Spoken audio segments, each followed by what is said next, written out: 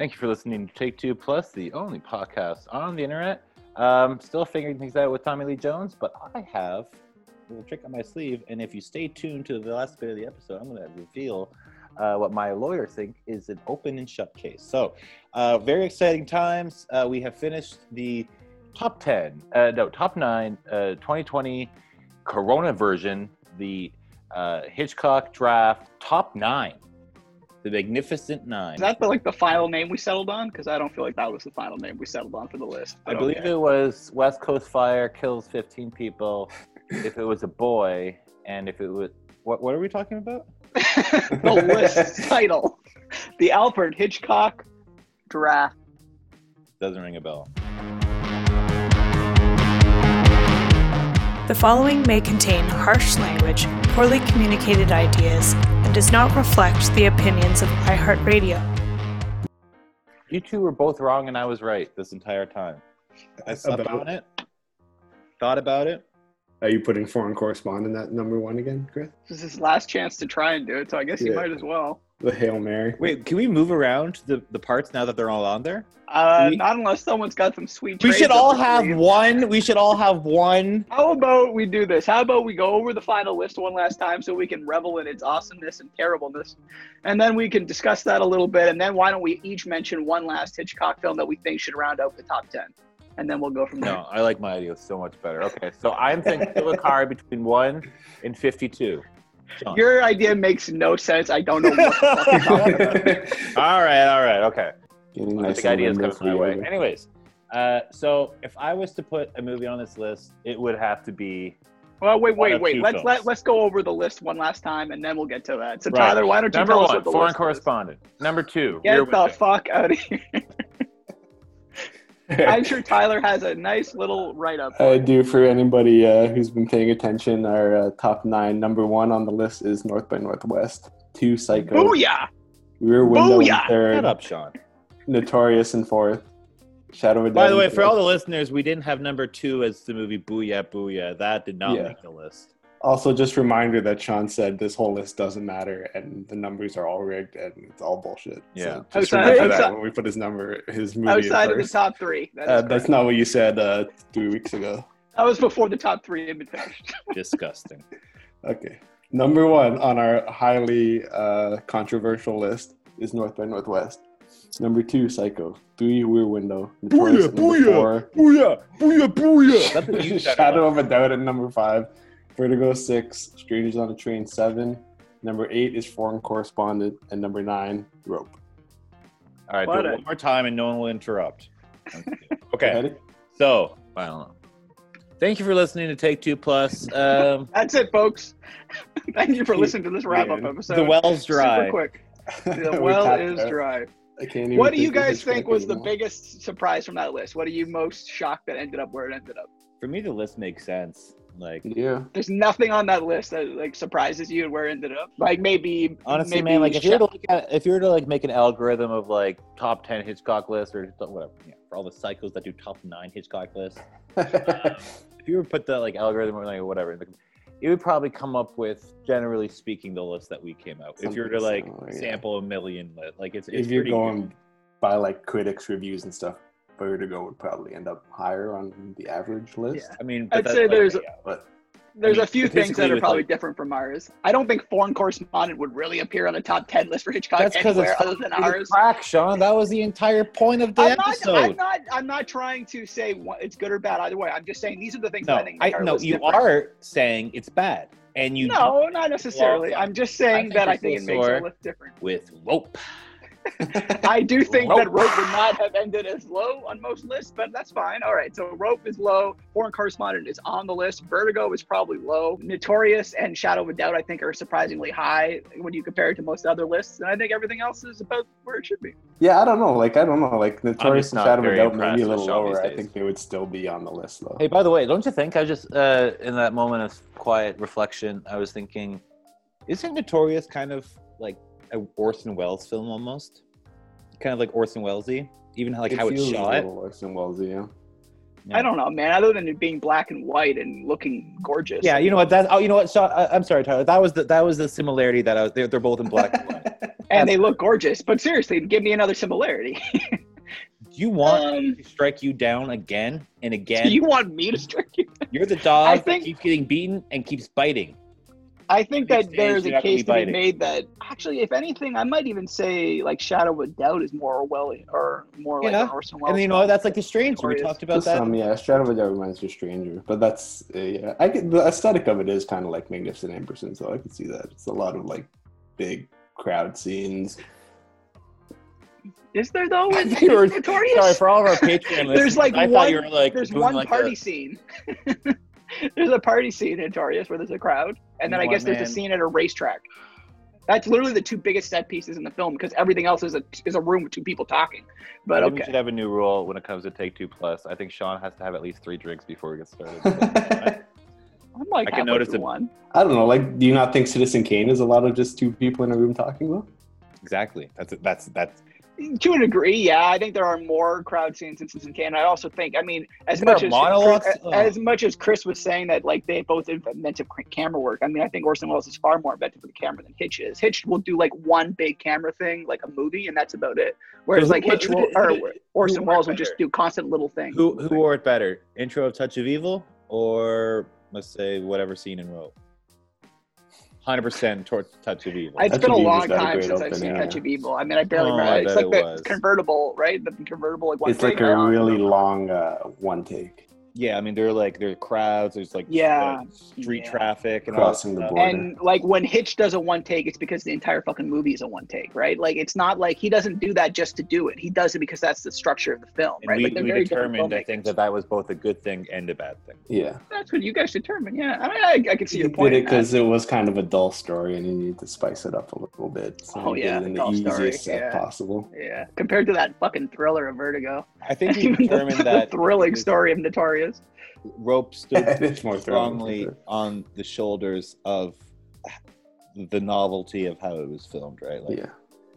All right. So, okay, we've gone over the list a little bit. What do you guys think? If we're going to have like one last film, what would you guys put in there? Chris, you seem to have an idea already with 2 films. What would be the 2 films that you would throw in this? Or try and choose one of those 2 films. Yeah, you know what? Okay, so I love Lady Vanishes, but it would have to be Dial M for Murder. So great. That would be your number 10. Grace Kelly. You know, it is kind of like Rope in a sense. It all takes place in the one apartment. It was, I think, the first Hitchcock movie I saw, and it laid its roots in me, man. Like, game over. Freaking awesome. Game over, man. Game over. It's also shot in 3D.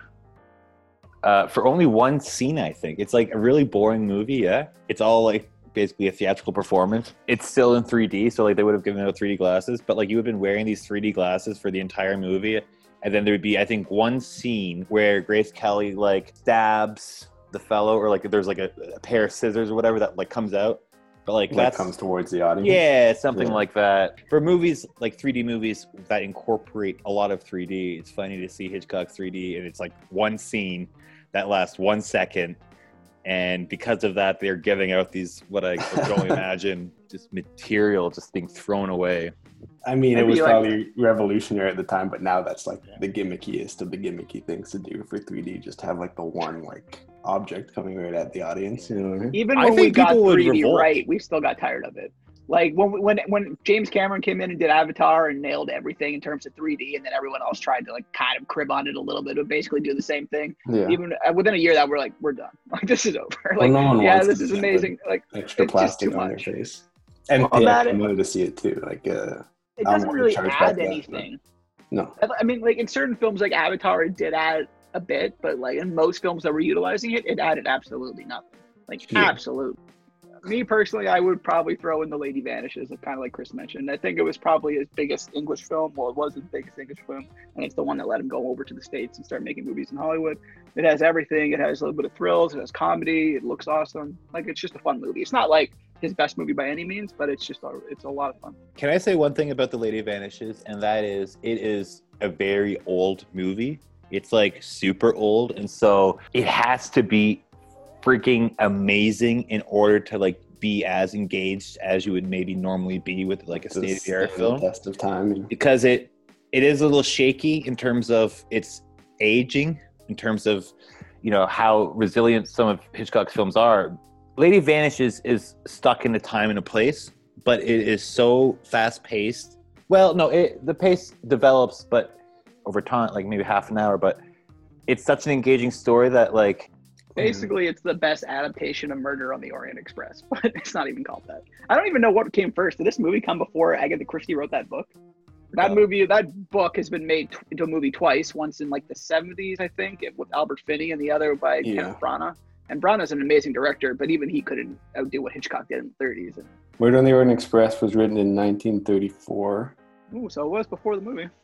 The movie was 38, 39? Well, that's that would maybe book. Was there a book that? Yeah, the book was 1934. Oh, I see. All right, so Tyler, what would be your 10th pick to round up this? My 10th pick, I don't know if it would go super high on the list, but I always enjoy it for the concept. I think we kind of assumed that this film would be the 10th spot. Yeah, I think my last pick would probably be Lifeboat, both for the style of how he had to shoot it. Yeah, it's kind of got that like rope dialing for murder, single location bottle episode vibe. Yeah, but I also like the idea of being trapped at sea with someone who you're at war with and kind of having the numbers on that person. I think that was basically morality tale to it. Was that book by John Steinbeck? Was it Lifeboat? I don't think so. I think it was probably based off like a news story or something. Wasn't it based off like a World War II? Sean is like saying that I'm wrong, and yet he's like like whatever. What did you think of it? Wait, I'm looking it up right now. What did you think it was based off of? Story by John Steinbeck. Yeah. Oh well, Chris is right. Yeah. Why would I click on Lifeboat? I don't know if it's a book or he just worked on the screenplay. I just clicked on Lifeboat on IMDb, and there's a picture of Monster Inc. in the title in the holder. That's really weird. Okay, makes perfect sense. All right. Well, so Sean, let me know when you're done watching cartoons because we have a top 10. You have a little business to do. Yeah. All right.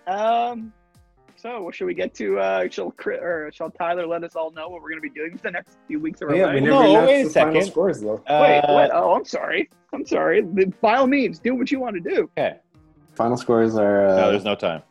No time? You don't want to hear who has 17 like the winner of like the thing we've been doing for 9 weeks? We do have to break the tie, don't we? Fuck, all right. I don't... Well... No, I guess you did, Sean, because of the Lady Vanishes. So you got one... Oh, no, I do because you got 10. Oh! 10 points. Oh, wait a second. Wait a second. Wait a second. Sean, you got first pick in the Hitchcock draft, so maybe Chris should get... I was going to be the bigger man and just give it to Chris, but now he's pissing me off. All right, so the final scores were... Tyler, final scores were tied for 17 points. For second place runner-up. Now Sean has 27 points. That's true, so now it's all different. Tied for either the runner-up position or dead last, depending on how you want to look at it. I think I know. Both Chris and Sean with 17 points. Yeah. So who won?